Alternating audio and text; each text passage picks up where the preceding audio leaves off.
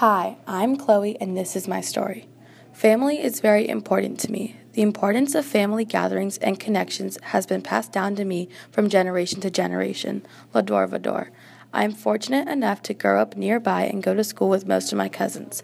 I've always had a close relationship with my 6 grandparents as well as my great-grandmother. My great-grandmother, Rose, passed away in 2012, and I feel so appreciative to have had her in my life for my first 11 years.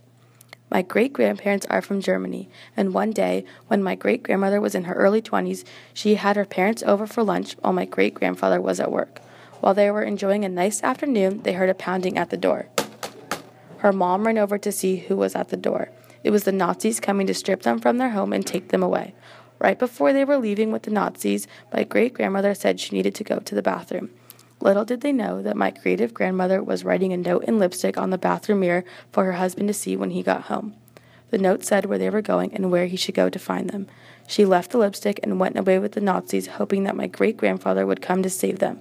Since I'm here to tell their story, you can guess he read her note and saved them. He followed her instructions and went to where the Jews were being held.